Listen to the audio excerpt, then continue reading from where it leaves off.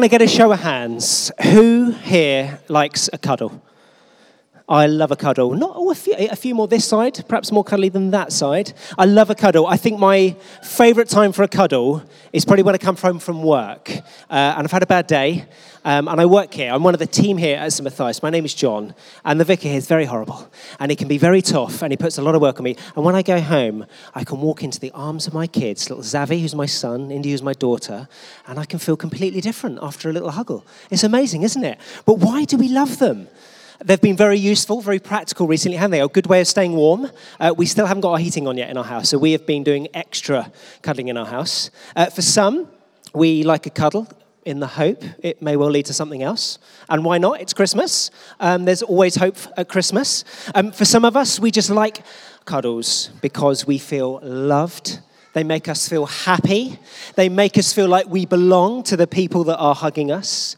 And most of all, I think the best thing about cuddles is that we feel like we're held.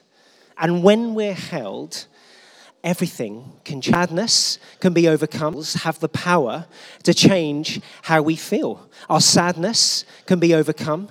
Our fears can be put in the right perspective. And all of our worries can melt away with a cuddle. Our nativity story tells us two things at Christmas. The first is that we are held by God. The second is that everything is about to change. I love the picture that our nativity scene for you tonight painted for you. This is Leah holding the baby Jesus. So small, so insignificant, really fragile. And yet she said she felt like it was her that was being held. And for Leah and for her community, everything was about to change. Her people, her community, they were in a bit of a mess. They were very scared. They were very worried. They were overwhelmed by their situation. And they got on their knees and they prayed and they cried out to God for help. And help came on Christmas in the form of this little baby. And little did they know, little did the world know, that everyone, the world all included, were to be held by him. And we too can often find ourselves in a bit of mess as well. We can be scared and worried and overwhelmed about our own personal situations. Our national situation is pretty worrying. Our global situation is pretty worrying too. But at Christmas, especially a time like now, I think we need to know that we are held more now than we ever have been. Christmas, we can celebrate, you and I, that we are held by God, that God loves you, and that God wants to be with you, and he has you held.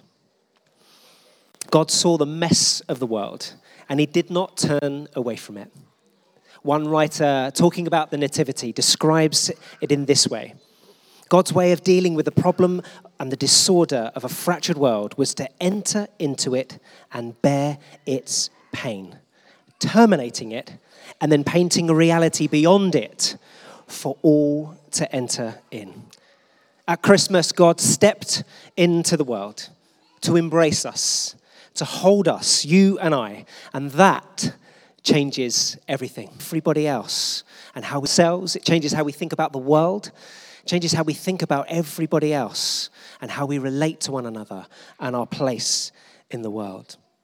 Christmas reveals a time where we can see an intimate God that wants to be in relationship with the world, that wants to be in a relationship with you and I, to embrace us, to hold us in whatever it is that we are going through, that we might be going through, and to lead us through to a new reality. God comes to those who need him. What do you need this Christmas? In Mark's gospel, when Jesus was confronted by a very noisy, slightly aggressive blind man fighting his way through the crowd to get to Jesus, he didn't reject him. He said 6 powerful words to him. What can I do for you? What can Jesus do for you this Christmas? This image coming up on the screen is of a very famous painting. It's by Holman Hunt.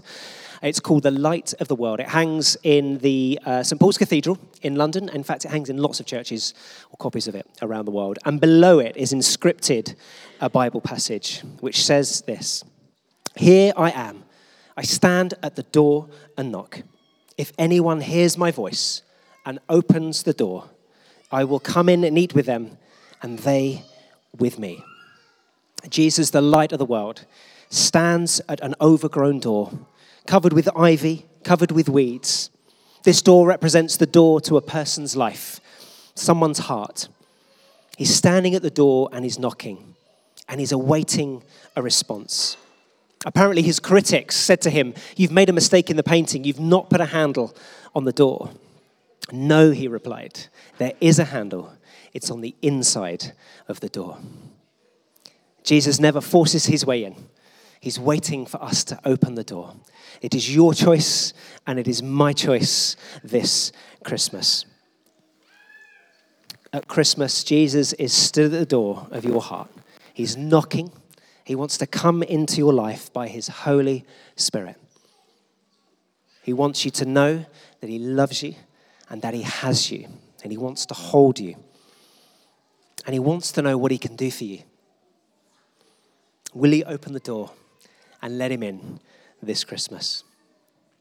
I'd love to invite you to two things here at St. Matthias. The first is I'd love you to try Alpha. We run the Alpha course here. It's an interactive course with food, with a talk, and with good conversation.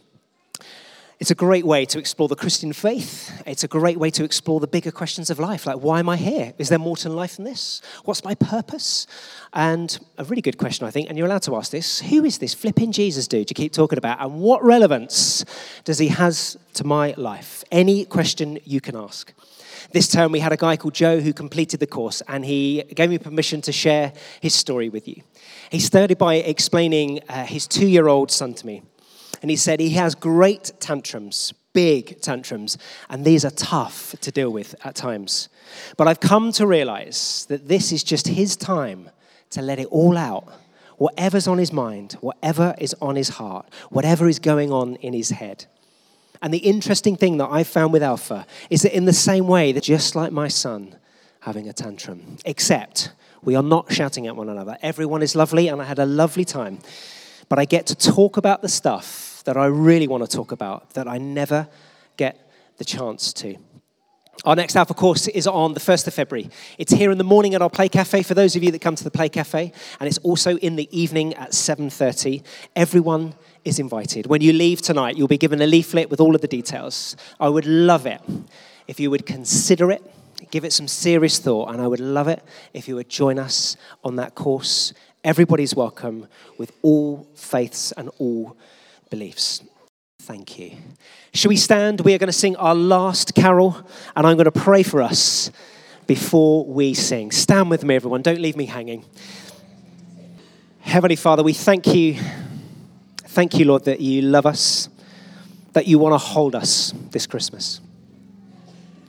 Thank you, Lord, that the mess of the world did not put you off. Instead, it inspired you to come, to be with us, to support us, to love us. Thank you that you stand at the door of our hearts and you knock. And Lord, we open the door to you. Lord, would you fill us with your peace? Lord, would you hold us and embrace us? Amen. Let's sing.